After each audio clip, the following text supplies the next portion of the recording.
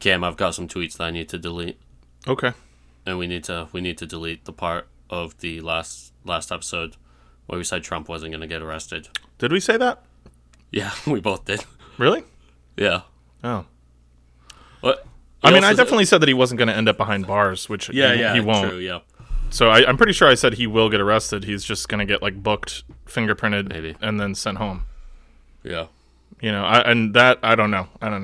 And that's exactly what happened. Well, it hasn't happened yet. But it's exactly what's going to happen. The grand jury voted to indict him. Yeah. I think he said that on Tuesday he'll surrender himself. Yeah, so he's going to, theoretically, he'll go get to the printed. courthouse, printed mugshot. He's going to sell that mugshot. Whichever officer of the law is quickest to sell that. I mean, somebody must already have like a deal with fucking like TMZ or like the New York Post or something. My assumption is that he'll sell it himself. I mean, you have access to it. You do have to pay like a small fee to get it. They'll have access to it first, though. Yeah, they will. They will first. Yeah. But here's the thing. I think being able to like personally monetize that, you'd have to make some like clandestine behind the scenes deal. You couldn't really like make money off it like he's going to be able to once he gets it. Well, yeah. If you get convicted, it is you're not allowed to make any money off of your crimes. I think that was a thing from the dude that the Wolf of Wall Street was about, Jordan Belfort. So what if if you made money if you're off convicted, if you're convicted, right? And his lawyers probably wouldn't want him making money off of it beforehand. I mean, you maybe could, but yeah, you can't make. As far as I know, you can't make money off of a felony conviction. I'm not sure if misdemeanor also counts. But yeah, so like you can't like write a memoir about the crime that you committed when you get out of prison. Interesting. Like, you wouldn't be able to make money off of that. Right.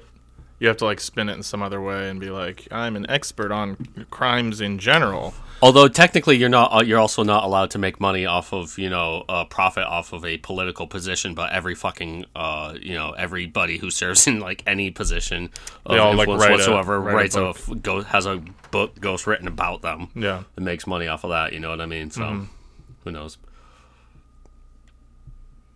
Yeah, that's funny. It's when you realize that they're all ghost written too, it's like it becomes so shitty. Like, yeah, of course. There's no way. I mean, dude, fucking Barack Obama has like fucking like 2,000 pages of memoirs or something like that. Right. Like, you know what I mean? Like, when did he have the time to write that? Yeah. While he was on the campaign trail, he sat down and wrote his memoirs. Really? Yeah. What, Sancho? What do you want? Yeah, I know, buddy. I like you too. He just walks up to me and I just hear, Wah! And he's just staring at me waiting to get pet. Yeah. So anyway, yeah, the Trump thing happened, and like it'll be interesting to see what becomes of it.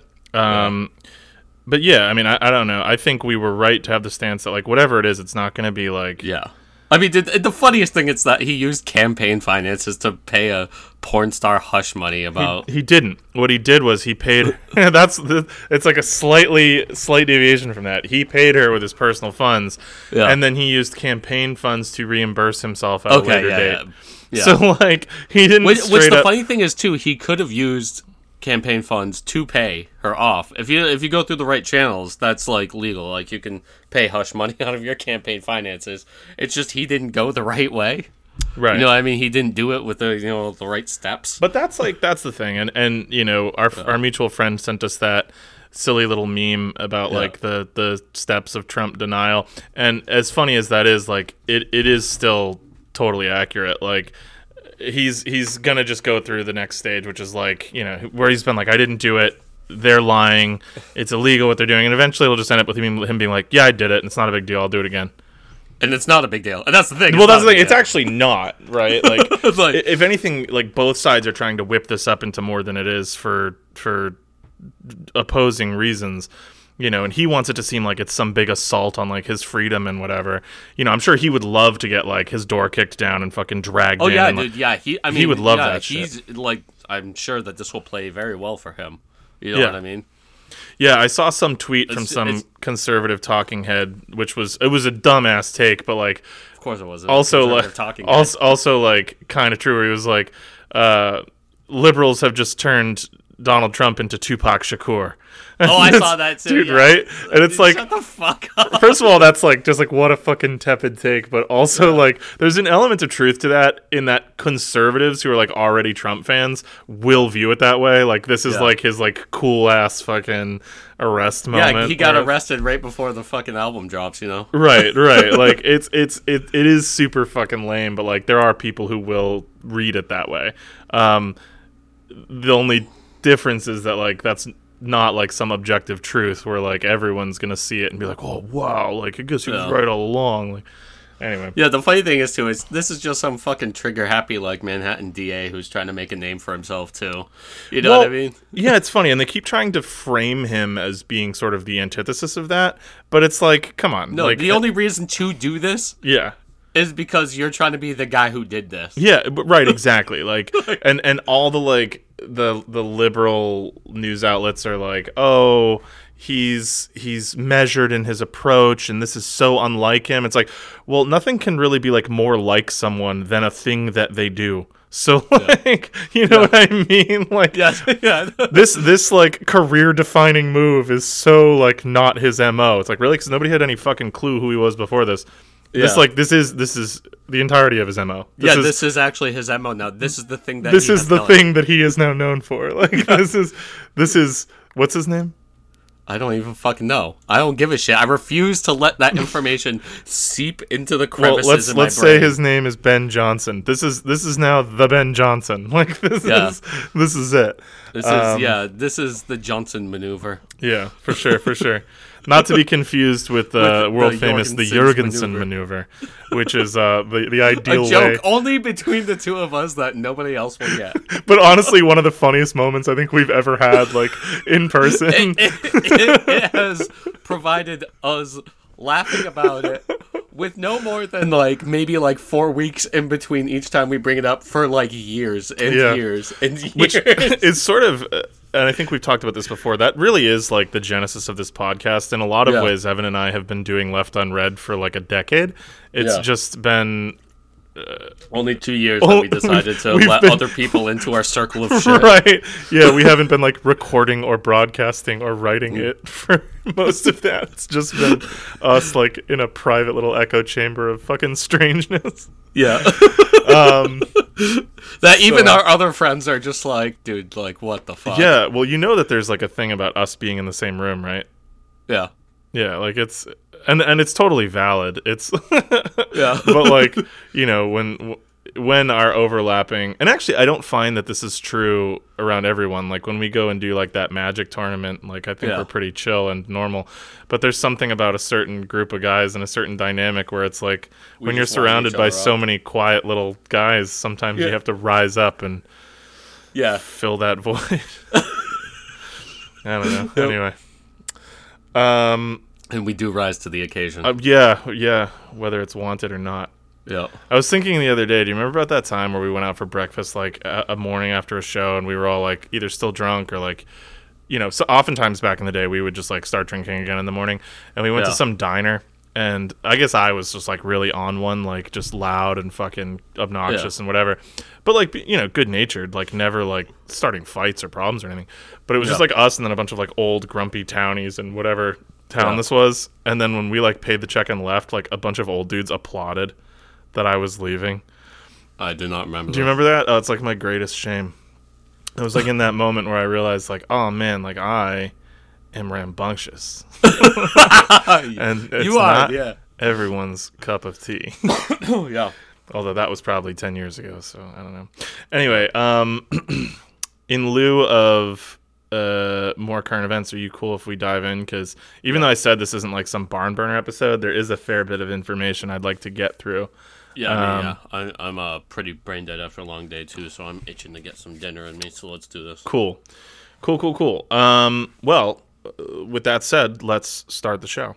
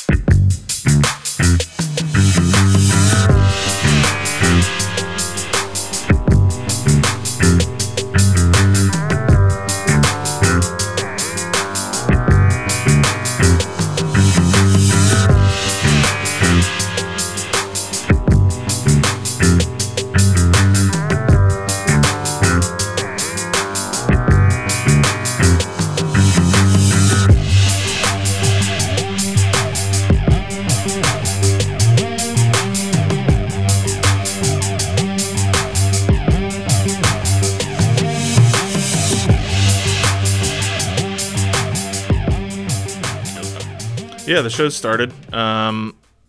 So this is going to be part 2 of my Mongol conquests series. And the episode is as yet unnamed, so there will be a name for it. And I don't know. I think the show's gonna be called Humble Beginnings, but I'm still trying to workshop what the series name is.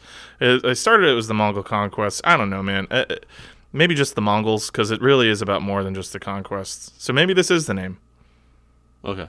Maybe this is the name. The Mongols 2, Humble Beginnings. Okay.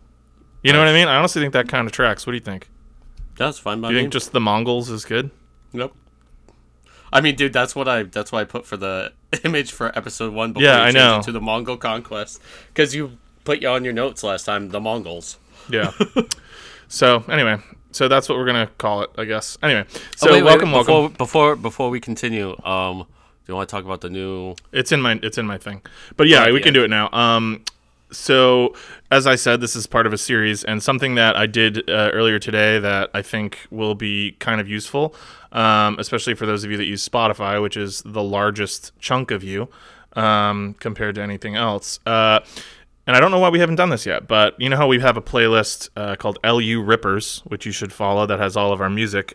We also have now a playlist called LU Series, where basically I've just taken all of our sequential series episodes, and you know our feed can be kind of chaotic, as you guys now realize. Like, we don't always release series episodes back to back. That's because Evan and I split up the workload of writing and recording, and we don't tag team series just because, I don't know, I think it's more fun and more natural for us that way. So and we might not always have the same take on certain things, so like it wouldn't really make sense for me to do a Ancient Mysteries episode, right? So the result of that is that we have lots of stuff that's like quote-unquote out of order, and we try to title things in a way that's easy to follow, but now if you go and follow that playlist, you can actually just listen to them very easily in order, back to back. Now that is just on Spotify, but I am going to look into trying to figure out how to do that in a more accessible way for everyone else. But if you have access to Spotify, again, that playlist is LU, the letter L, the letter U, series, and it has our podcast logo right on it. And so dive in there, and and then I can also I'll post the link to it on Twitter. So for those of you that follow us on Twitter, do that. But I mean, I think one of the most egregious examples is my American Utopia series. I think part 2 is 28 and part 3 is like in the 40s. It's stuff jumps around a lot. So this just seems like a cool way to clean house. And you know, if we revisit that, if you do another one, then we can slide it back. You know what I mean? It just makes things look a little neater. So rather than like redo our actual feed, which would mess with numbers and stuff, and we do enough of that already because I fuck up editing and things like that. Rather than add another element of that to that, I figured why not just do like a playlist, and that seems like a good fix for now. So honestly, I think it's actually a pretty good unintentional bit that we have an episode where we dedicate to talking about Donald Trump's open asshole leaking, and then all the songs are like edited versions or 3 of them. Oh yeah, well, so that's the other thing that and I'm not even gonna bother to go back and do it because whatever. But yeah, I steal a lot of music for this show, and it's songs that I listen to multiple times before. That I listen to multiple times before using, but not from the source that I take them from. And so occasionally now it's happened that I've accidentally grabbed the like edited for mass consumption versions. Whatever, like we'll put the real versions on our playlist, and you guys are adults. You can fucking deal with not hearing the N-word in a song. Like, dude, it's not gonna like hurt your. They're so funny, dude. It's not gonna like hurt your rotten brains to not hear the N-word a few more times. Well, I like the funny one was when we did Blood All on It by like Gucci Mane with like Key Glock and fucking well, that one we've went back and it's just like, why is there even an edited version of the song? Well, a lot of these songs, like it's 10 words without... and they mainly release them on YouTube, which is where I steal a bunch of music from because it's just the easiest way to steal. Well, not steal, we just when I utilize for intellectual we don't make purposes. Money from this. Yeah, we make no money. When I use music from elsewhere, anyway, whatever, it doesn't fucking matter. So anyway, go follow that playlist. It's a cool playlist. I think you guys will have a really good time with it. And you know, if there are series that you've avoided listening to just because of how like daunting our feed looks, then just pop over there, and it'll make things really easy and great. And maybe you can go back and re-listen to stuff. So this one's going to be on there. Part 1 is already on there. Yes, sir. So, anyway, speaking of that, if you haven't listened to part 1 of this, I do recommend that you do. It's called a 12th Century Tour. It's not absolutely necessary because our actual narrative is going to start this week. But, unless you have like a pre-existing background of 12th century Mongolia and the world around it, I do think it's a good starting point. I did it for a reason. There's a lot of stuff that I would have gotten really bogged down on this week that I was able to kind of, I don't want to say get out of the way because I fucking love that episode, but I also, it allowed me to kind of stick to the narrative more closely this week without explaining so much. So I do recommend you go back and check that out. And also, honestly, while you're there, at the playlist LU series, go back and listen to some of our older stuff because, like, specifically I was listening a little bit today to Evan's the History of the Kings of Britain series, which is such a fucking good time and like such a good series. So that's one that I'm just going to shout out specifically, but go back and just check some of that stuff out. My boy Jeffrey of Monmouth. Yeah, dude. One. He fucking did. He was snapping with some of that. Yeah, for sure. He was swinging for the fences on that. I was like dissociating during the Merlin episode, reading his prophecies. Like, what the fuck is this dude talking about? Imagine being me and like just having to like try to keep up with it. It was I mean, some of your ancient mysteries ones do that to me he's too. Just like rattling off series of names for like 10 pages in a row. Like, not even exaggerating. It's just pages and pages of just names. Yeah, it's insane. It's like the Bible. Yeah. Which I'm guessing was his main, that's the book that everyone had experience with before anything else. Of the good book. Any literate man would be well versed in the Bible. So anyway, this week's episode, we are going to finally start talking about the origins and the rise of Genghis Khan, the man himself. He's my own personal history rock star. He's my celebrity crush. He's the scourge of God, and I'm pretty amped because honestly, like I'm going to end up doing a lot more episodes on this than I thought because the story is just so fucking good. Like it just beats creep, bro. I know. It's real. And it beats like Game of Thrones and all that shit absolutely to shit. Like this Genghis Khan's like personal story is so goddamn cool. And there's just so many cool little anecdotes and stories. So without further ado, let's start talking about it. I'm looking back to see the sand, but to the neon was instead not even a smile's done before. You don't think it's funny, more you cry and try out of my head, and you're thinking jump set. Take too much like none again. I got no reason left to say. Stupid kid don't really know. I got bottom transfer. If you're bad like you decide, in your eyes to suicide. Cry and try and out my head, and you're thinking jump set. Take too much like none again. I got no reason left to say.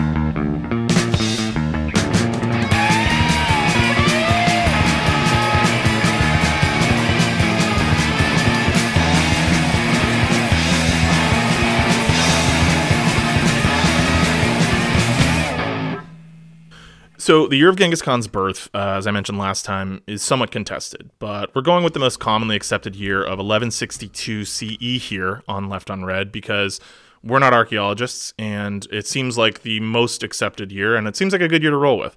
There's a lot of earlier estimates, but that would mean that he didn't like have kids till he was 30 and was like conquering shit until he was like in his 70s, which, he was pretty badass, but like he probably didn't wait to fuck until he was 30, Yeah, I'm not. It just doesn't add up. 1162 works. Plus, also 1162 is the year of the horse in a lot of East Asian calendars, which just sounds cool for fucking Genghis Khan. It really ought to be the year of the horse. So we're rolling with it, and we're just not going to spend much time on the alternatives. But the reason I say that now is because that idea of like there being different narratives and contested theories about the specifics here is sort of a recurring theme when we're talking about Genghis Khan. Traditional Mongol taboos around discussion of death and dying and successive attempts to hide or obscure details of his life lead to a certain air of mystery around this guy. And that's not to say that we don't know much. In fact, the 21st century has seen some really fascinating discoveries and general like piecing together of the narrative around Genghis that are super fun and satisfying to kind of try to keep abreast of. Mm-hmm. But there is a certain sense that the man himself isn't entirely knowable to us. And this has always really interested me. It's true of a lot of like great, quote unquote, great figures from history. where either time or propaganda or both have kind of obscured the narrative and left a sheen of the legendary over a particular figure, lending gravitas to their mythos, but also kind of making it difficult to ascertain the human being. Right. They're sort of untouchable. They're these, I don't know, these mythical figures, even though they were real people. Like Augustus is the person I kept thinking about when I was writing this. Charlemagne, right? No. Genghis Khan is much the same, though historians now know far, far more about him than they did even a couple decades ago, not to mention centuries ago. We owe this in large part to the translation of the contemporary Mongol texts known to posterity as The Secret History of the Mongols, which provides some really wonderful insights into the life and the conquests of Genghis Khan and are the basis for most modern scholarship into his early years. The secret history as we know it is best preserved in a copy found, I believe, in the 19th century in Beijing, which was written during the Qing dynasty in Chinese characters and which confounded translators for years. It was first published in the West by some Russian monk whose name I forget, like not Pelagius, Pallius. It was Pallius, an Eastern Orthodox monk who first published it, but it wasn't officially fully translated for a long time. And the reason for that is that even though it was written in Chinese characters and people speak Chinese, lots of people do, maybe the most people, a lot of folks speak Mandarin. They do. It's a lingua franca, including John Cena.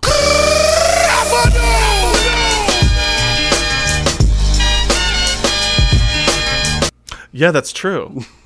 Yeah, he learned. It's so crazy Mandarin. watching videos of him speak it. You feel like you're kind of like having a stroke or something. Yeah. So the problem is that it's not really written in Chinese. It's written in 13th century Mongolian using Chinese characters, which was not actually the standard script for Mongolian at the time. Chinggis himself adopted the Uyghur script as the official script of spoken Mongolian at that point. And so this was written later, probably under the Yuan dynasty, which we'll get to at some point because it kicks ass. And you've probably heard of Kublai Khan, not just that kind of sort of shitty hardcore band from Texas, but also the guy. The Xanadu guy. Yeah, exactly. Yeah. And famous in that Rush song. Xanadu. So it was hard to kind of keep track of exactly what this was talking about. And the main knowledge that we had of it came from the fact that every sort of chapter of this chronicle ended with a Chinese language summary of the previous chapter. So they didn't fully translate each chapter into Chinese. They would write it in Mongolian and Chinese characters and then just do like a little brief blurb about like what the previous chapter was about. But we lost a lot of details from that. No. And finally, it has been successfully translated, first obviously into Chinese and then into English. And it gives us a really tremendous amount of new insight into Mongol history and historiography, and is much of the basis for the main book that I'm using for this episode, which is Jack Weatherford's Genghis Khan and the Making of the Modern World. By no means like the ultimate authority, but especially on a lot of this early life stuff, this is really good. And I've read this book like 3 times, and I do recommend it. It's definitely revisionist, but it's a good read, and I think anybody that finds stuff interesting will probably enjoy it. And like I said, he uses the secret histories a lot, so a lot of this early life stuff is in there, which is really cool. So it's important to note that, like tons of works of history which were commissioned by rulers or for rulers and their families throughout history, the secret history is definitely a propaganda piece. It's not a perfect account of anything, particularly when it comes to the personal details of the great Khan himself. This is partly because it was written after his death, and partly because the royal family wanted Papa Genghis to look hip and sexy and cool. But it is still considered an excellent source on the Mongol perception of their own history and their deeds and their culture and their place in the world. And so it's therefore basically invaluable as a resource because really nothing else like it exists. It's also pretty unique in that even later contemporary Mongol histories and texts, like not that much later, tend to be pretty rife with Buddhist imagery and philosophy and ideology, because that comes to dominate the bulk of Mongol culture, especially Eastern Mongol culture, and the Mongols that stay in the homeland. Those, obviously, that moved west will tend to adopt Islam, which has its own sort of effects on the way that their knowledge is preserved and shared. Mm-hmm. But the secret history is great because it's one of the first real Mongol chronicles written by Mongols about Mongols, and one of the last to not be written from the perspective of devout Buddhists or Muslims or, anybody. It was still what we would consider like real Tengrist Mongols writing this, or at least it was written for them, which is fun. Yeah. We have fun here. We like to have a good time here at Left Unread. Yeah. So you can this think is of for this pleasure. Yeah, well, yeah, ostensibly. It's a weird kind of pleasure. There's pain in pleasure. Yeah, you're goddamn right, brother. You're goddamn fucking right, boy. So you I'm can think of the story. myself as we speak. You can think of the story that I'm going to tell about young Genghis as falling somewhere between like the Romulus and Remus myth and then like a modern biography in terms of accuracy. Which is to say, he for sure existed, unlike Romulus and Remus, and he really probably did a lot of what's recorded, including the early life stuff, but the details are pretty fuzzy. I mean, even think about, like, the way you would tell a story or an anecdote about, like, your great-grandfather that you had learned from your parents, and you know what I mean? Like, you're going to be missing details. It's not going to be the same. And so it's sort of like that. I mean, his family did relate some of this to chronicles, but these are just the stories that he told that he chose to share. And he was also dead when this was written. So you got to take all of it with a grain of salt. But it's about as good as we're going to get. And it's a lot better than a lot of older stuff. It's better than a lot of the stuff we have about the Romans, for example, right? Like, it's just better preserved. It's more recent by a millennia. So anyway, here's the tale of Little Genghis, circa 1162. So Genghis Khan wasn't always called Genghis Khan, which is nuts, I know, but Genghis Khan is actually a title. It's not a name. It means something like universal ruler or king of everything, which is, I think, pretty tight. I think it's cool as shit that, like, that's how we still call him. You know, he, like, earned his... It's like if you, like, achieved the rank of CEO at your company or something, and then forever that was just how they knew you. That actually sounds a lot lamer. But like way lamer. But there's not really a modern analog. It's like if you conquered everything and then everybody stopped knowing you as, Evan, and instead you were just like eternal badass, and that was just what you were known as. Well, you kind of cooked with that one. I like that. Right? Yeah, I know. I figured that was. That's why I used you instead of me. You always like to get the cool nicknames. I do, yeah. I appreciate those. So a Khan was a Mongol leader or chief. A Kagan was like a Khan of Khans, and a Genghis Khan, well, there's not really a precedent for that, and that's going to sort of be a big part of our story. We're going to find ourselves with the first one of one, Genghis Khan. Yeah. So his actual name was Temujin, and he was his mother's first child. It probably wasn't easy having a baby anywhere in the 12th century. But if you had the option to pick a place, you probably wouldn't pick a Mongol gur in the far northeastern reaches of the Eurasian steppe between the Onon River and the Khenti Mountains. Why? Because it would fucking suck. It's called his dick, there, bro. Right? It's a lot of things, and none of them are chill for childbirth. So a gur, you might have actually, I don't remember if I said the word yurt in previous episodes, but the Mongols... No, we definitely mentioned yurt last time. Yeah, so yurts are... the yurt. And people the still say that, like, in modern parlance, yurt is kind of interchangeable, but the actual Mongol term for the sort of portable dwellings that they lived in, and many still do live in, is ger, ger, G-E-R. So I'll be trying to switch to that.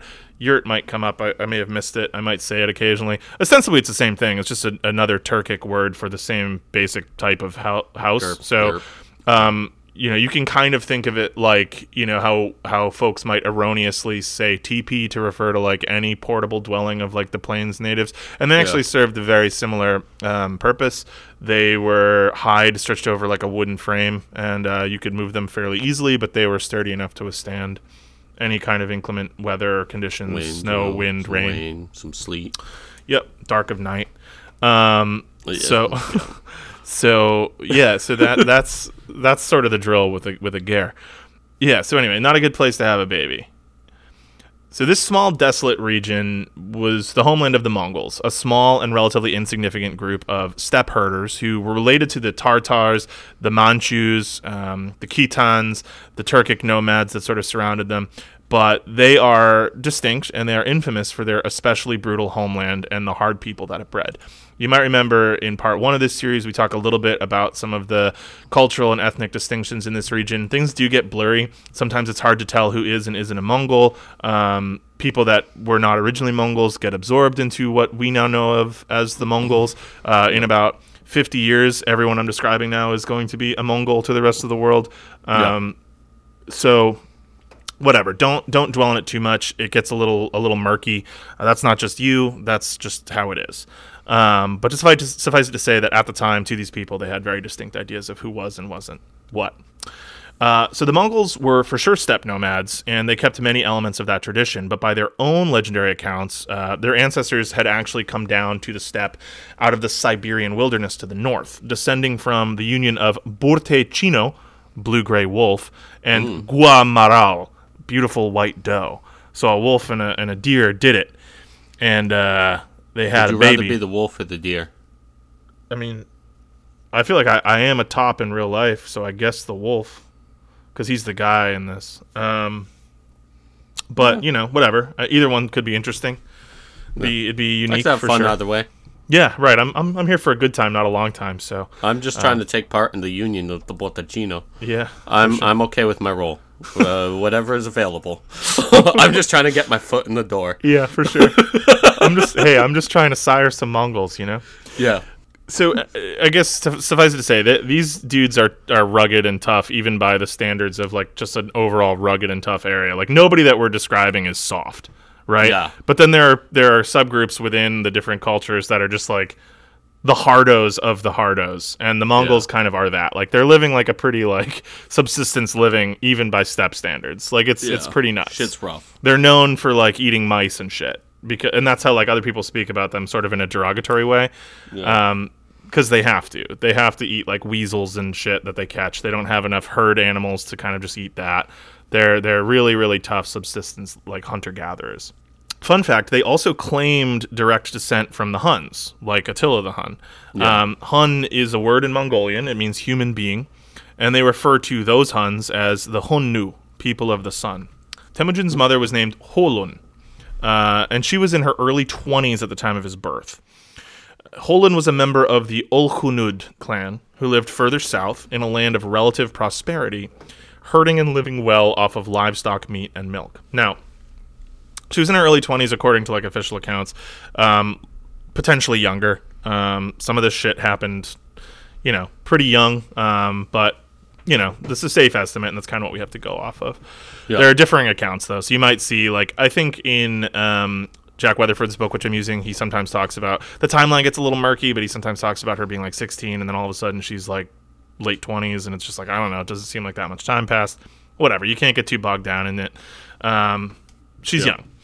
So she was a member of the Olkhunud clan, and then Temujin's father, Yesuge, was actually not the man that yeah, right? I told you I was kind of shit-brained tonight. Yeah, it's okay. It's all right.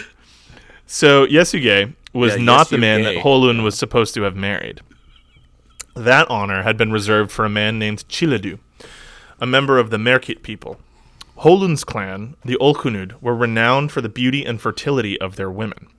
And so Chiledu had traveled to her homeland to court her and enter into a traditional period of service to her family that may have lasted years before her father gave him permission to take Holun in marriage. So this was quite an investment, and so we can probably infer that Holun was something of a catch.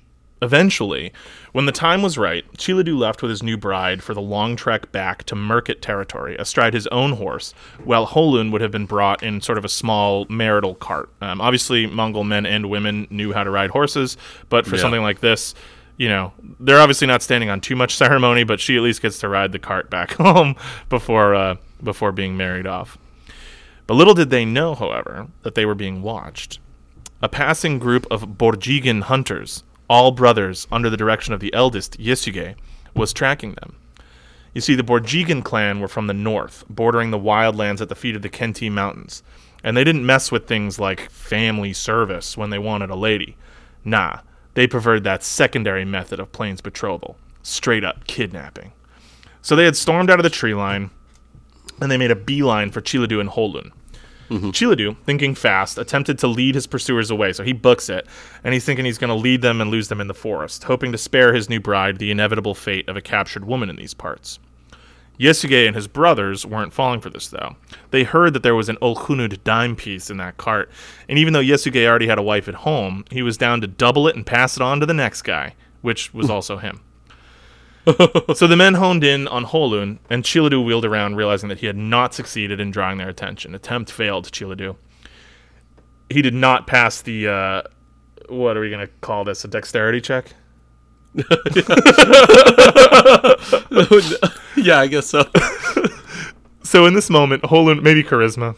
Yeah. In this moment, Holun had to make up her mind. She could either fight and wait for Chiladu to try and save her, in which case he would likely be killed and then she would still be captured. Yeah, that's a charisma. Yeah, that's a charisma check. Yeah, for sure. Yeah. Or she could surrender, and then she would still be captured, but her beloved Chiladu, who had lived with her family for years, wooing her, and keep in mind, she's probably like a teenager at this point.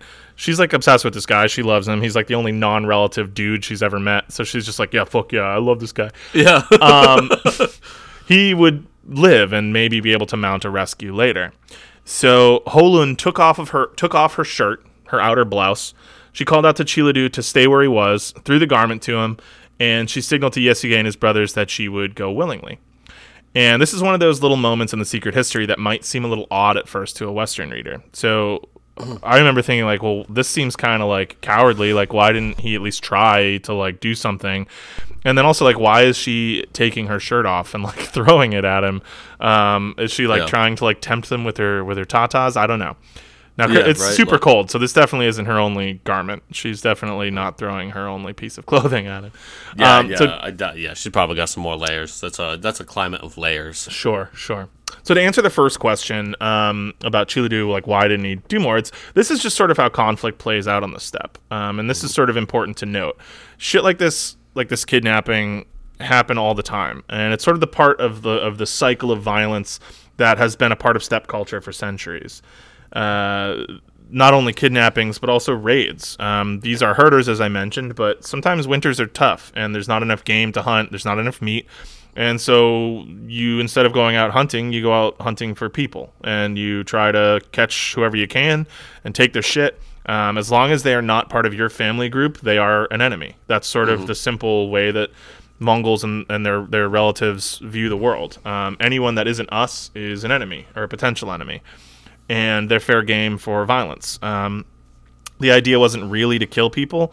It was more to take stuff. And nobody has everything they could possibly desire, so everybody's engaging in this sort of cyclical raiding and small-scale warfare. Very similar to, like, early Viking raids, very similar to the Plains Indians in this country.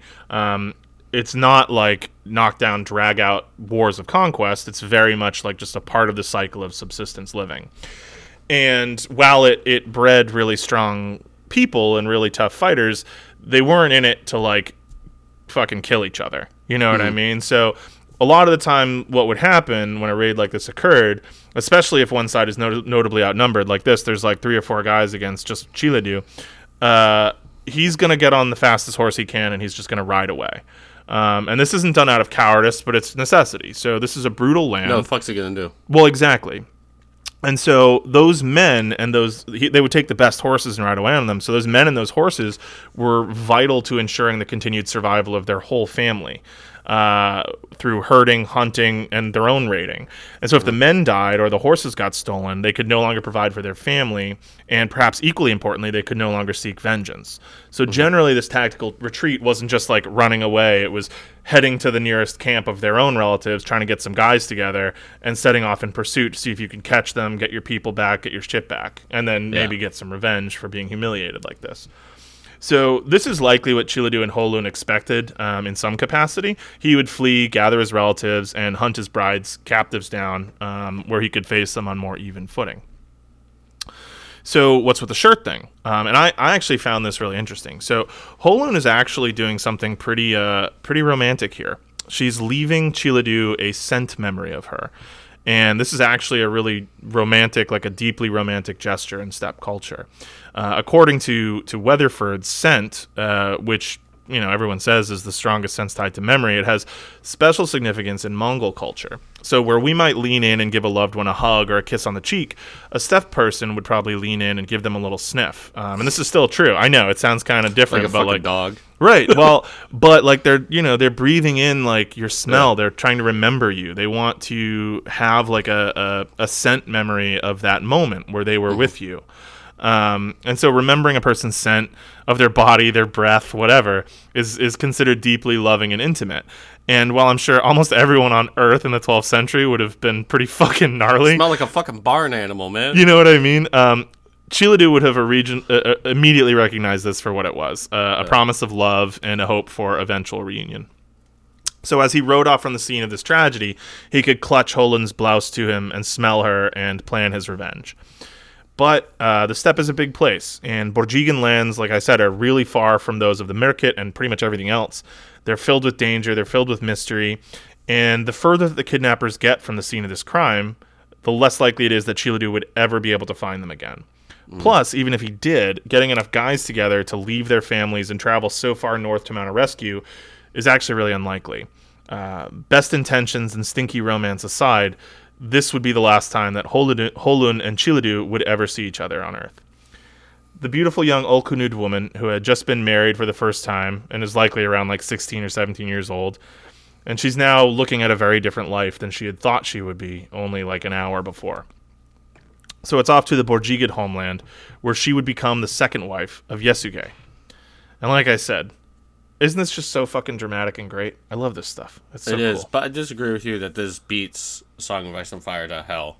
I wasn't going to say that out loud. I just put that in there as like a little personal note to myself to note my excitement. I do think those books are pretty dumb. Like revisiting them, I think they're pretty shitty, but I know you're a big fan, so like, I'm not going to die on that hill. I basically left that series behind, and then House of the Dragon came out, and I read Fire and Blood, and now I'm back hooked. Really? Oh yeah. Yeah, you were a pretty big fanboy for a long time. I wasn't sure if that was still... I read all of those books, like speed read them over like, I don't even know. Yeah. 4 months or something like that. Those are big bastards too. Fair enough. Yeah, they are. I've read the first 3 twice, and I can't get you never finished the third one, right? Which is crazy. I don't remember one. Actually. Yeah, I might have. I thought I did the second time, but yeah, I might not have ever finished the third one. I watched the whole show, and it was fine. Yeah. First 3 or 4 seasons of that show are pretty. The first 4 are great. It's like 5 is, in my opinion, the worst. I know everybody hates 8, but 5 was fucking utter dog shit. Yeah, things get pretty silly. Yeah. Anyway, whatever. That's well trodden territory. So years pass by. Talk. Right. Do you know what I think about you? Do you know what I feel is true? Do you know what I think about her? I know she thinks about me, I'm sure. I don't know why it's so, but it's true. I don't know why it's so, but it's true. So you know what I think about you. Do you know what you want me to do? When you see me staring at you, do you know what I want you to do? I don't know why it's so, but it's true. I don't know why it's so, but it's true. I don't know why it's so, but it's true. I don't know why it's so, but it's true. I don't wanna have sex with you. I wanna be your friend, I wanna be with you, I want you to marry me. So you know what I think about you. Do you know that my spade is you? I know I want you to be my wife, and serve me the rest of your life. Do you know? Do you know? Do you know? Do you know? Do you know what I think about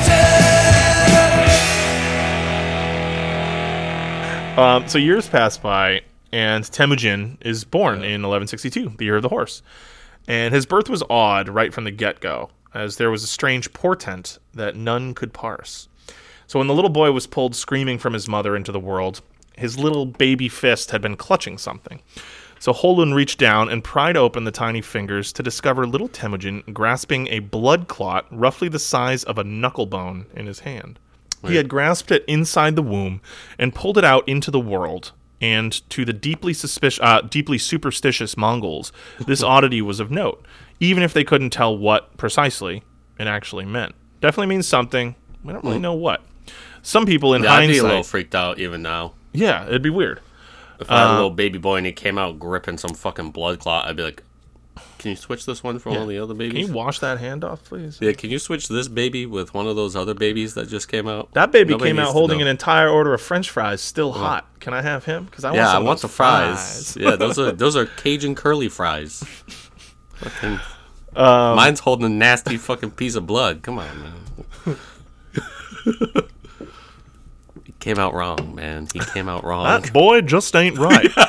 Yeah. So, some people in hindsight would say that it portended that the boy would cause great, immeasurable bloodshed one day. And I mean, like, that's kind of low-hanging fruit. You can't really argue with that, right? Like, he definitely is about to fucking kill some folks. Things are going to get hairy. That would not be the last blood clot he held in his life. Nah, man, it's about to get pretty sticky for, like, a quarter of the humans on Earth. But I think he had also potentially saved his mother. By removing the clot from within her. And I think that is equally worth noting. I just think that's, another stance that's just keep it in mind. Yeah. So the meaning of his name, Temujin, has long been the subject of debate. Some say that it derives from the Turkic word for blacksmith, which could be true. Jack Weatherford states that a Mongolian scholar told him it was derived from the Mongolian root verb temul, which is part of a bunch of different words, meaning things like to rush in headlong, to be inspired, to take a flight of fancy. And the student gave this great, I put this in here, the student said that it was best exemplified by, quote, the look in the eye of a horse that is racing where it wants to go, no matter what the rider wants. That's nice. Cool as hell. And actually, a couple of his other siblings have the same root at their name. He's got a brother named Temuge and a sister named Temulun. So clearly there's sort of a thing here, which is pretty kick-ass. But the sources all agree on the reason that Temujin was given his name. You see, Holun had, as expected, become the wife of Yesugei of the Borjigin clan of Mongols. Yesugei, like all Mongol men, engaged in sporadic raiding to gain from others what nature could not provide. During a recent raid against the neighboring Tatars, Yesugei had bested a Tatar warrior named Temujin Uge, killing him in single combat, and upon his return shortly after the birth of his son, had given the boy the name of his bested foe. This is a highly symbolic gesture, and it was thought to impart into the boy a certain degree of character or destiny. Whether this meant that his father meant for him to grow up and kill many Tatars, or that he had seen something he admired in the man that he had killed, or both, or neither, we can't be entirely sure, but suffice it to say that Holun's first son was named after a man that her kidnapper husband had just murdered and robbed, which is very romantic. Yeah, she must have been love-struck. Over the moon. So later sources would claim that Yesugei had made Holun as his chief wife over his previous bride, or that she had only been a concubine, this woman Xochitl, with whom he already had a young son named Beter, and presumably, according to some sources, already had two sons with her, the other son being Belgute. Belgute, we'll talk more about as the story goes on. He might either be slightly older or slightly younger than Temujin. That kind of bounces around. But Beter is older. It's his older half-brother with this woman, Xochitl. And it's important that they doctored this, or potentially doctored this, because only the chief wife of a man could bear his heirs. And this would, however, have been highly unusual for him to sort of like look at her and be like, you're my second wife, but you're now my chief wife. Would have been a little weird, and it sort of contradicts the way that Yesugei seems to have viewed his second son, who tends to look at him as sort of something of a nuisance and, potential competition for Begter. So it will make sense later why Mongol record keepers want to establish Chinggis's legitimacy by making this fact up. But really, we have no way of knowing whether it's true or not, so we'll just kind of move on. So as a son of Yesugei, little Temujin was a member of the Borjigin clan and descendant of the legendary 10th century warlord Bodunchar Munkang, which is another fucking sick... The Mongols got naming fucking right. Yeah. Every fucking Mongol has a sick name. They're all just cool as shit. They just sound great. They're fun to say. I'm probably mispronouncing all of them. Listening to people speak Mongolian, it's an awesome language. I put a bunch of Mongolian music in the last episode. That shit was made for metal. Like, the vocals are so sick. The way they pronounce their syllables and roll their R's, and it's just a sweet language. And their names are just tight. So he's a descendant of Boronchar Munkang, who was himself a great-grandson of Borjigidai, who is the guy that gave the Borjigan clan their name. And through Borjigidai, the line claims direct descent all the way back to Blue Grey Wolf and White Doe. And so thus, after a sense, Yasuge and thus his son Temujin are nobility, or they have the right to claim the title of Khan. They were poor as shit, and they ate rats and marmots and stuff, and Yasuge barely had any horses or anything, and their territory was at the absolute ass end of the great north-south trade route through the steppe and the Gobi Desert down into China, but technically they're nobility, sort of. So Yasuge may have held the title of Khan, but he seems kind of insignificant. They don't really refer to him as Yasuge Khan much. He definitely had the right to it, but he didn't really have much going on for him. He didn't have a lot of followers, and he ends up becoming subordinate to another Khan fairly shortly, so we don't call him Yasuge Khan. Temujin had several siblings. I've already mentioned Begter, his slightly older half-brother from his father's other wife, Xochitl. Begter would prove to be Temujin's earliest rival.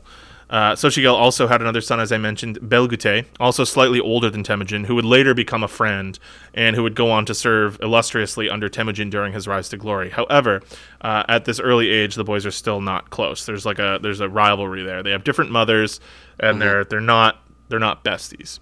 Holun, Temujin's mother, had 3 more sons, Kasar, Hachiun, and Temuge, and one daughter, Temulun, all with Man, Yasuge. This dude is fucking really doing pretty well in the son category. He's got a lot of sons, which could be good or bad, depending. I mean, I don't know. When you're super poor and, not really getting anywhere in life right now, maybe a lot of sons is a problem. And he starts to kind of think that, but that'll end up being really formative for our little boy Temujin, our little dude. So both wives would have had their own ger in Yasuge's main camp along the Onon River, where he was chieftain over, not a whole lot.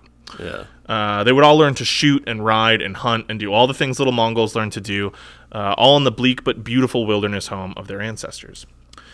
As I said, it doesn't really seem that Yasuge held Temujin in particularly high regard during this time, apparently favoring his elder sons, Begter and to a lesser extent Belgute. Once, when moving camp for a seasonal shift, because, they're moving periodically, little Temujin got the home alone treatment, and his dad just straight up forgot his punk ass and just fucking left him, sitting there out on a stump. Fully forgot him. As in, they never even turned around to fucking pick him up. Once they realized he was missing, they just kept it moving. Which is fucked. Yeah. He wasn't even worth turning the car around for. He's Joe Dirt. He had no Home Alone Kevin moment. It just didn't happen. Yeah, he's Joe Dirt. Exactly. Yeah. He's like if Joe Dirt dirty was Joe Dirt. Super awesome. Joe Dirte. So Temujin was later found by the sort of leading clan of the Onon River Valley, the Taichiud clan, and their leader, the Fat Khan Targutai. That's what he was known as, the Fat Khan, who raised him with his own family for a little while, and later would go on to take a ton of credit and be like, yeah, man, I taught him everything he knew. This is after Genghis started to become world famous. He was like, yeah, man. Eating horses. I took this little Borjigan bitch and I fucking raised him up good, like a prize. He said, like a prize colt. Shit. But, we'll come to see. I'm not so sure. But I'm a little dubious on that. No, I kind of like Tarkatai, dude. Tarkatai is my guy. Yeah, the Fat Khan. I mean, he sounds cool. He sounds jolly as hell. Yeah. So at some point, Temujin was returned to his family, either before or after his family joined the Taichiud camp. But clearly there was no massive search party. And at some point, his family does join the Taichiud camp, and they're reunited in some order or another. Yep. So yeah, the blood clot of destiny wasn't exactly panning out for little Temujin just yet. He's having kind of a rough go of it. Not the world's best childhood. Things get a little more interesting when Yasuge decides it's time little Temujin was betrothed. And I say little because the kid was 9. Well, 9 in Mongol years, 8 in our years. So like a lot of other East Asian cultures, the Mongols count the time spent in the womb as the first year of a person's life. So things get a little hairy when you're going back through records and stuff. you have to pay attention. Like if you hear somebody say, "Oh, he was 9," think 8. You know what I mean? But whatever. He's just a little guy. That's the important thing.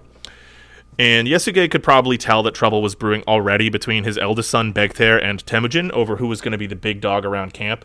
And since it was, at this point, literally Begtair, he was much bigger and stronger, he probably figured that it would be good to get rid of Temujin again. Obviously, the leaving him behind thing didn't really work, so time to figure out another solution. And like I said, Yasuge was super poor. He didn't have a pot to piss in or a window to throw it out. Actually, he probably didn't need either of those things because they just live outside, so you can just kind of piss wherever you want. But maybe they had a pot. I don't know, probably not. You know, probably not. Yeah, you're probably just pissing in the wind. Directly into it. Yeah, that's his vibe. Yeah, just spraying all over you. Fuck yeah, dude. But either way, like I said, he was super poor, and he didn't have much to like give away as a bride price to get his son a good wife. So if he wanted to find a good match for Temujin and make a strong alliance, which is sort of what it's all about. I mean, they're not totally all about alliance-based marriages the same way the Europeans are at this time, but that is important, right? Like joining two clans together for strategic purposes is important. You obviously want to make a good match, unless you're going to just straight up kidnap a wife, which is also, I guess, an option. But yeah. So he would have to indenture the kid to a family, likely for a period of years. So this would allow both boys room to kind of grow and not, I don't know, fucking kill each other. Like, wouldn't that be insane if that were to happen? Mm-hmm. You know, if one of them were to kill the other one. Yeah, it won't happen though, so that's good. Yeah, you know, that would be nuts. Yeah. Well, Holland seems to have wanted Temujin to marry back into her clan. So she asks Yasuge, like, "Okay, can you please go find my people and find a good wife from among them? At least since you kidnapped me, can I at least like have this connection back to my own clan?" And he's like, "Yeah, I'll take him all the way there and we'll find him." And they live kind of far away, but that's not a problem. Like we'll go all the way there and we'll find them. And so on the way, he ends up linking up with his family. And he's nowhere near all the way to Holun's family, but he meets this other family, and they meet him, and hey, what do you know? Like, they have a daughter, and she's a little bit older than Temujin, which is how they normally do marriages in Mongol culture. The lady's usually a little bit older. And what do you know? The kids kind of like each other. She's like, you know what? This is fine. Like, she has no way of checking if I went all the way there. Do you want to have our kids get married? And, you know, so the other dad is like, yeah, sounds good. And, you know, it's cool. So she's a little bit older, and that's actually, like I said, the norm among the Mongols. And part of the reasoning for that is that it actually leads to a healthy blossoming of the sexual relationship, where there is an even power dynamic, and the girl can gradually induct the boy into a sexual relationship in a way that suits both of them, which I think is kind of progressive for the 12th century to even think about things like that. But again, also, Temujin's dad like just kidnapped his mom and like raped her, so yeah, that was true. Yeah, you know what I mean. That shit did go down. That definitely did happen. Yeah, that shit happened. You gotta kind of look with the lens of history. So anyway, he basically says, "All right, you're gonna get married. You got to stay here and work for them now, and I'm gonna go. See you later." So Yasuge leaves and gives his son a firm handshake and takes off. Yep. So Temujin was left behind, and Yasuge starts the long journey home. And, you know, whatever. He didn't have to go that far, and he found something that worked, and he's like, all right, cool. You know, wipe my hands of this. Get this fucking kid out of the house. Good. Got rid of that weird little kid that was always looking at me. So as the story goes, on his way home, he came across a group of Tartars who were having a big fucking party. And Yasuge, like any good Mongol man, liked to get fucked up on horse milk and have a good time. So he wants to join. And they invite him in, but he has to really make sure that they don't find out that he's that Yasuge, the guy who had years prior killed their kinsman, Temujin Uge.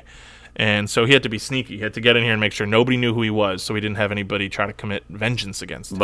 But Holmes was trying to get fucking drunk. Yeah, but he wanted to party. It's been a little while, you know. They have some fine-looking Tatar ladies there, and he's just thinking to himself, like, all right, cool, man. Maybe this trip wasn't such a bust after all. You know, we found a party. Kid, about to get my drink on. About to get my drink on, my smoke on, my fuck on. About to have a good-ass time. Fucking no kids.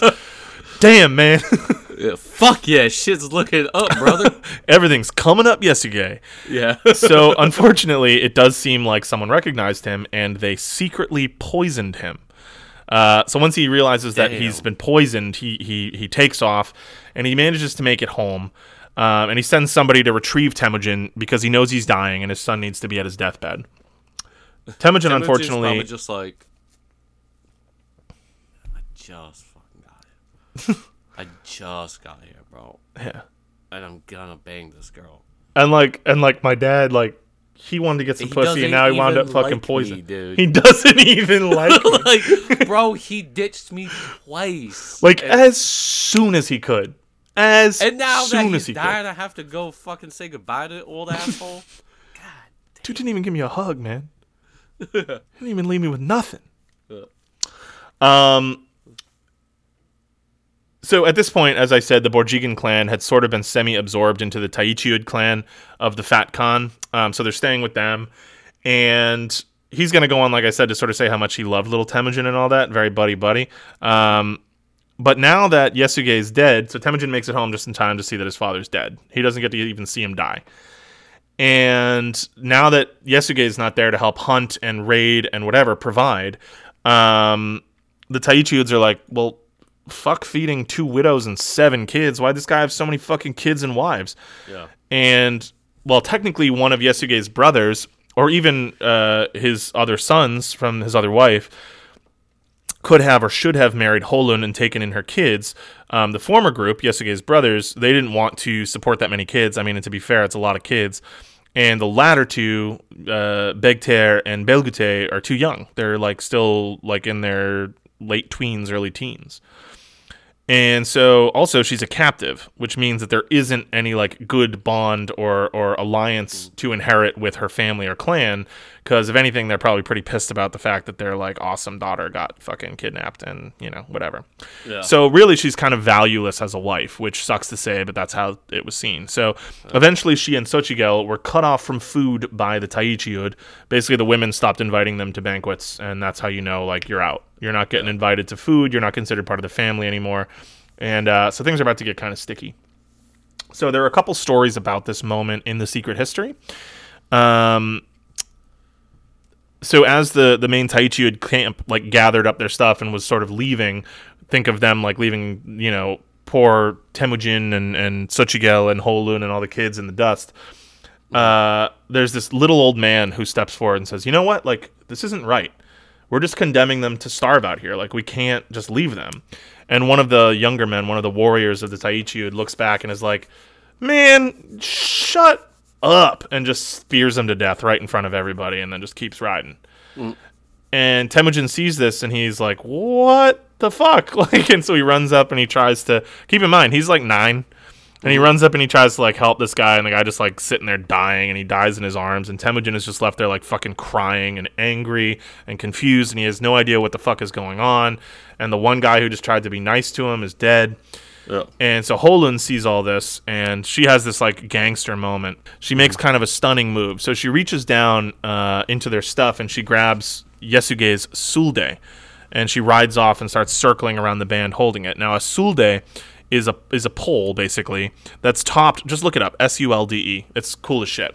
It's topped with this sort of ornamental circular banner of draped horsehair, and it's owned by a Mongol warrior, and it's displayed outside of his gur. And it's always out there, and it's of massive importance. So it's constantly hanging under the eternal blue sky, which, as we discussed in part 1, is a big deal to the Mongols. It's their god. It's Tengri, or Tengur. And it's constantly just absorbing the powers of the wind and the sky and nature, but also becoming more and more entwined with the spirit of the man that owns it. Eventually, it becomes so entwined with his soul that when he dies, they say that his soul is fully transferred into the sulde, and the body itself is just an empty vessel to be buried in peace. And so the soul is contained within this horsehair banner. So this act, her grabbing the sulde, this horsehair banner, and racing up and catching up to them and yelling at them, it's tantamount to her literally grabbing her dead husband's soul and parading it in front of the Taichiud to shame them. Like, see, like, he was one of you, and you're just leaving us here. And so apparently they were so ashamed of this sight that they did briefly stop, and they returned to camp, and then they waited for everybody to fall asleep, and then they just snuck off again and left their families. And they were just like, yeah, but we really are bitch made. We really are going to go. yeah, we're bitch made. So fuck you guys. Yeah, but That was a cool show. Yeah. Did there.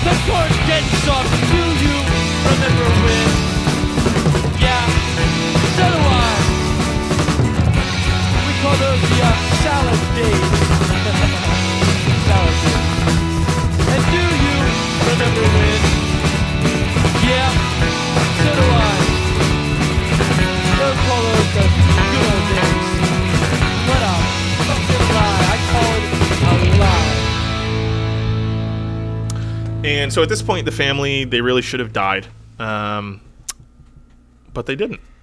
Largely due to the intelligence and bravery and resolve of Holun.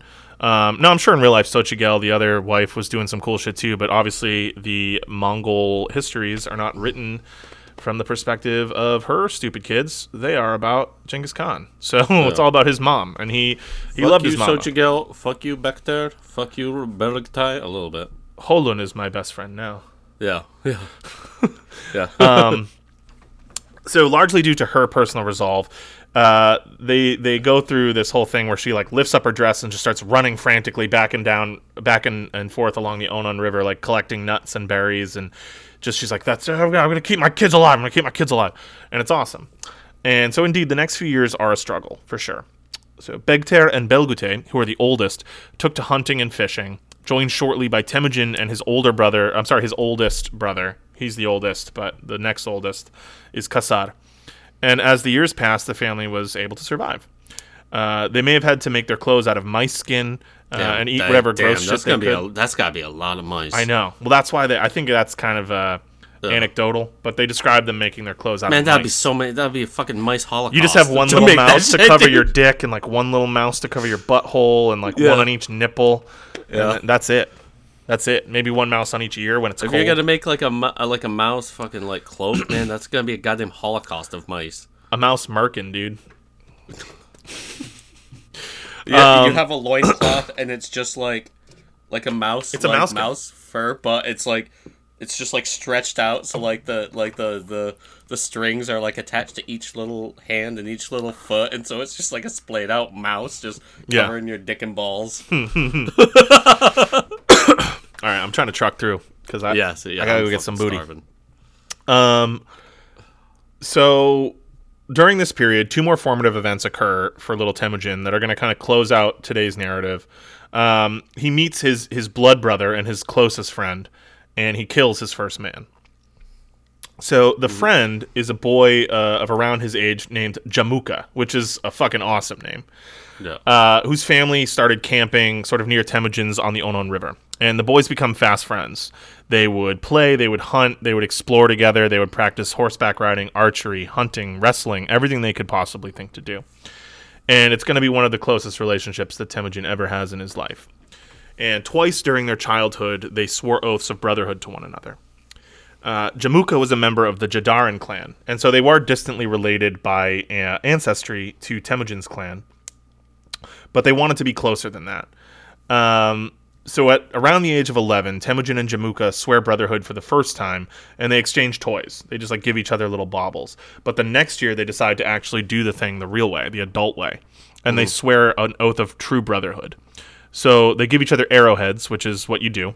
Jamuka made a whistling bone arrowhead, which are these like little pieces of bone with holes drilled in them. And you put them into the end of an arrow, and when you fire them, they make specific sounds. And Mongols would use them to communicate over long distances or on hunting trips or whatever. And Temujin carved a piece of cypress wood into a beautiful arrowhead and gave that to Jamuka. And then they would each swallow a small amount of each other's blood and spoke the unforgettable words. They refer to this as eating the food that cannot be digested. The Mongols don't like talking about blood. They don't like talking about death. It's considered sacrilegious, as I've mentioned, to let blood soak into the earth because the earth is sacred and blood is a pollutant. So they have all kinds of weird like prohibitions around talking about death, describing death. So they call it that. They ate the food that cannot be digested, blood. And with this oath, the boys are now considered andas, which is a bond closer than biological brotherhood, because you choose it, and you don't get to choose your brother. Jamuka will be the only anda that Temujin ever has. He would prove to be both an ally and an adversary before the story is done. But shortly after their anda ceremony, his family left, and Temujin would not see him again for several years. So he's out of our narrative for today, but he's coming back. Jamuka will be back. Simultaneous to this friendship, a rivalry with Begtair, which had always sort of existed, is now sort of really blossoming into like full-blown hatred. So as was his right, Begtair had begun to dominate the family slowly following the death of Yasuge. Technically, he was legally allowed to command both his siblings and their mothers in their every task, and was for all intents and purposes their master, despite his closeness in age to Temujin. However, Temujin began to chafe under Begtair's leadership. It started small with Begtair, like, Temujin would shoot a bird and Begtair would be like, that's my bird. I shot that bird. You know what I mean? Little things like that, like just like establishing dominance. But he really kind of pushes it further than he needs to. Like, that's sort of one of the things that that Weatherford says in the book. He's like, it would have been normal for him to establish that dominance, but it was considered kind of beyond the pale for him to really rub Temujin's nose in it the way that he seems to do. And finally, there's this event where the four oldest brothers, which is Begtair, Belgute, Temujin, and Kasar, they're sitting around fishing in the river. And Temujin catches a fish, and Begtair, on par, says, that's mine, I caught that. That's one of mine. And he takes the fish, and Temujin's like, fuck this, I'm going to go tell my mom on you. So he runs back, and he tells Holun, and he's expecting her to intercede on his behalf. And instead, she's like, well, he's your older brother, and so he's right, and he's in charge, and you really shouldn't fight with him. You're starting trouble. And they have this whole big knockdown, drag-out fight, and it comes up that, like, not only does Begtair have the right to tell everyone what to do, but also he technically has sexual rights to all of his father's widows except for his own mother. They don't get into incest in a big way. That was taboo. But he could totally fuck Holun if he wants to. And there's obviously been some sort of tension around that. And Temujin is just like, you know what? I fucking hate this guy. I hate him so much. And now he's going to fuck my mom. And I'm sorry, but, like, that's it. That's it. Yeah. I've taken all I can take, and I can't take no more. And so he's like, you know what? I'm out of here. And he goes and he gets his brother Kasar, and they go off looking for Begtair. But they are not looking to have a conversation or to sort things out or to even have a fist fight. They bring their bows, and they are setting off to fucking kill him. And they track him to the middle of the woods, and they find him sitting in a glade, like, I don't know, just futzing around, doing something. And so they knock arrows, and they come out with bows drawn, pointed right at him. And Begtair sees them, and unwilling to show any weakness in front of his little brothers. He's probably shitting bricks, but he's, he's like, put those down. What the fuck are you guys doing? Like, put those down and I'm going to beat the shit out of both of you. Yeah. And then I think he catches a glimpse of Temujin's eye, and Temujin's like, "No, man, I'm going to kill you right now." You're like, yeah, this is. And he's like, and so they have this moment where they both sort of realize, like, this is it. This is like the real deal. And so Begter's like, all right, well, just don't kill Belgute, who is his full brother. And Temujin's like, no, like, I'm straight with Belgute. I'm not really here to worry about that. This is about you, Begter. This is you and me, brother. Like, and I'm going to kill you. And so they're circling him around him. Kasar is in front, and Temujin circles around back. And then they both shoot him. And Temujin shoots him right in the back and fucking kills him. And they leave him there. They let him bleed all into the earth, which is majorly taboo. He's also their brother, which is major taboo. Yeah, you don't kill members of your own fucking family. The Mongols are big on kinship. You just don't do that. And then they just leave him there, and they don't even try to, like, pick him up or do anything. They just let him bleed into the earth and bleed out and die. And this is one of the main exceptions in the secret histories where they actually describe blood directly. And that's sort of why I mentioned before how taboo it was. They don't even like to talk about it. But this is considered so, like, fucked up and formative and such a big part of Chinggis's history that they straight up just say, like, in detail, like, they shot their brother to death and left him to bleed into the earth and, like, die. So they get back, and Holun immediately knows what's happened. She can see them with the blood on them and the bows and whatever, and she's just like, you fucking monsters. You did this. I cannot believe it. And she goes on, like, the longest personal monologue in the entire thing, and she's like, you're destroyers. You've brought ruin on yourselves. You brought ruin on me, on our family. She describes Kasar as a dog trying to eat its own afterbirth, like, all kinds of crazy shit. And she's like, that's it. You're no sons of mine. You're criminals. You've brought ruin upon this entire family. By rights, anybody has right to fucking murder us now, whatever. And Temujin's just like, well, may as well bring ruin on the rest of the world, too, then. Yeah, dude. And he's like, you know what? He was a bully, and I don't like bullies. You don't even know that nobody even likes bullies like you! Dance, motherfucker! What are you doing, fucker? Yeah, so this whole situation is just, like, totally, utterly taboo. And they're fucked. They're criminals. They're outlaws. They've done the bad thing, the one thing that you're really not supposed to do, and they went ahead and did it. And now this family's they lost Begter, who's the oldest, and now they're about to lose Temujin and probably Kasar, and now who's going to fucking feed the young kids and do all the hunting and whatever. And they've made it this far, and now Temujin just had to go and shoot his own brother in the back. Yep. And so eventually word gets out. It reaches the Taichiud clan, who, as I said, are sort of the ruling clan of this area. And they send out a group of hunters, and they collect young Temujin, and they bring him back to their camp to face judgment. And this is the start of the next major chapter in Temujin's life, because when he is in the Taichiud camp, and after killing his brother, you can really say that he's sort of left his childhood behind. Yep. And he's only like 14 years old. And from here on out, things are going to start getting manlier and crazier for young Temujin. And so that is where we're going to leave him for this installment.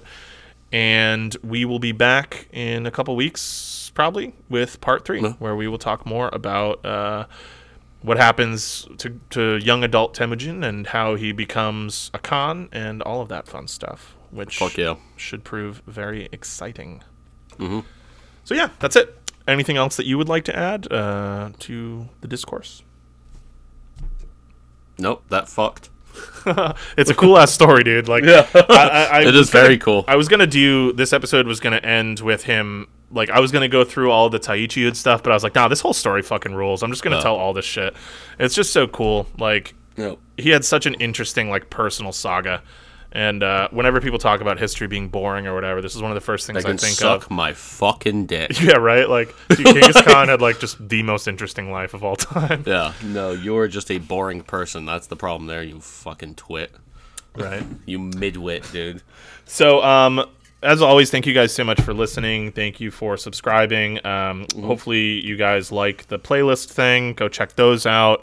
Yep. Word of mouth is our jam. We really thrive on that. And go on to Spotify. If you use Spotify and you're going on to do those playlists, you can also leave feedback on episodes. I'd love to see what you guys think of some of this stuff because we can post those. And yeah, that's pretty much it. We'll definitely keep abreast of the whole Donald J. Trump situation. Yeah, and the we'll, DJT. We'll have some more thoughts on that. that. I did want to say, so I hate all AI art except for all of the AI art about Donald Trump and his arrest is like the lowest is like a 9 out of 10. It's all beautiful. I love it. So that's great. Yeah, man. I personally don't dislike AI art, but I get it. Yeah. I do and don't. Like, I think a lot of it's hilarious and really goofy and really fun. But also, it probably does signal, like, the end of human creativity. There's one of Donald Trump meeting with a bunch of aliens. It's amazing. With that, we will cool. we will come back next week, and we can talk about whether the aliens did land and meet with the great fearless leader. Mr. President, sir, it's time we make our presence known. All right. Well, have a great week, and we will see you. These aliens are from Charleston, South Carolina. Mr. President, sir. Mr. President, I declare I have caught a case of the vapors. Yeah. Oof, Mr. President, it is time we it's make like our presence known. Remember what was fucking what was the name? I'm already forgetting all the names from King of the Hill, but not Hank, not Boomhauer. What's the fat dude? Oh, Bill Dauterive. Yeah, and his cousin Jobert. Oh, you kind of snuck up on me there. Oh, I'm terribly sorry. I've always been a creeper. Violetta says I creep like the kudzu vines that are slowly but surely strangling our Dixie. Do you remember when they... Anyway, whatever. Okay, yeah, we'll see you next time. God, anyway. All right, well, we will see you guys next week. Next time. And, bye. Peace. Sometimes I try to do things, and it just doesn't work out the way I want it to.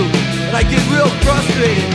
And I try hard to do it, and I take my time, but it just doesn't work out the way I want it to. It's like I concentrate on real hard, but it just doesn't work out. And everything I do and everything I try, it never turns out. It's like I need time to figure these things out. There's always someone there going, hey Mike, we've been noticing you've been having a lot of problems lately, You need to maybe get away, and maybe you should talk about it, you'll feel a lot better. And I go, no, it's okay, I'll figure it out. Just leave me alone, I'll figure it out, I'm just working on myself. They go, well, if you want to talk about it, I'll be here, and you'll probably feel a lot better if you talk about it. So why don't you talk about it? I go, no, I don't want to, I'm okay. I'll figure it out myself. And they just keep bugging me. They just keep bugging me. There's pills on the side. It's got me, it's too hard to come. I'm afraid what's one side. You won't have anything. I'm afraid what you can see away. I'm not crazy. Here's the design. You're the one that's crazy. Here's the design. You're trying to be crazy. Here's the design. They stick me in an institution. That was the only solution to give me the professor to take me from the enemy myself. I was in my room, and I was just staring at the wall, thinking about everything. But then again, I was thinking about nothing. And then my mom came in, and I didn't even know she was there. She called my name, and I didn't hear her. And then she started screaming, Mike, Mike! And I go, what? What's the matter? She goes, what's the matter with you? I go, there's nothing wrong, Mom. She goes, don't tell me that. You're on drugs. I go, no, Mom, I'm not on drugs. I'm okay. I'm just thinking, Why don't you give me a Pepsi? She goes, no, you're on drugs. I go, Mom, I'm okay. I'm just thinking. She goes, no, you're not thinking, you're on drugs. Normal people don't act that way. I go, Mom, just give me a Pepsi, please. All I want is a Pepsi. And she wouldn't give it to me. All I wanted was a Pepsi. Just one Pepsi. And she wouldn't give it to me. Just a Pepsi. See what you're with the cheese. Not really back to CSC. Just yucky, just lazy. It's the word to help me crazy. I'm not crazy. Here's the vision. You're the one that's crazy. Here's the vision. You're trying to be crazy. Here's the vision. They stick me in an institution. That was the only solution to get me in from that love. To take me from the enemy myself. I was sitting in my room. My mom and my dad came in. They pulled up a chair and they sat down. They go, Mike, we need to talk to you. And I go, okay, what's the matter? They go, me and your mom, we've noticed lately you've been having a lot of problems. And you've been going off for no reason. And we're afraid you're going to hurt somebody. And we're afraid you're going to hurt yourself. So we decided that it would be in your best interest if we put you somewhere where you can get the help that you need. And I go, wait, what are you talking about? We?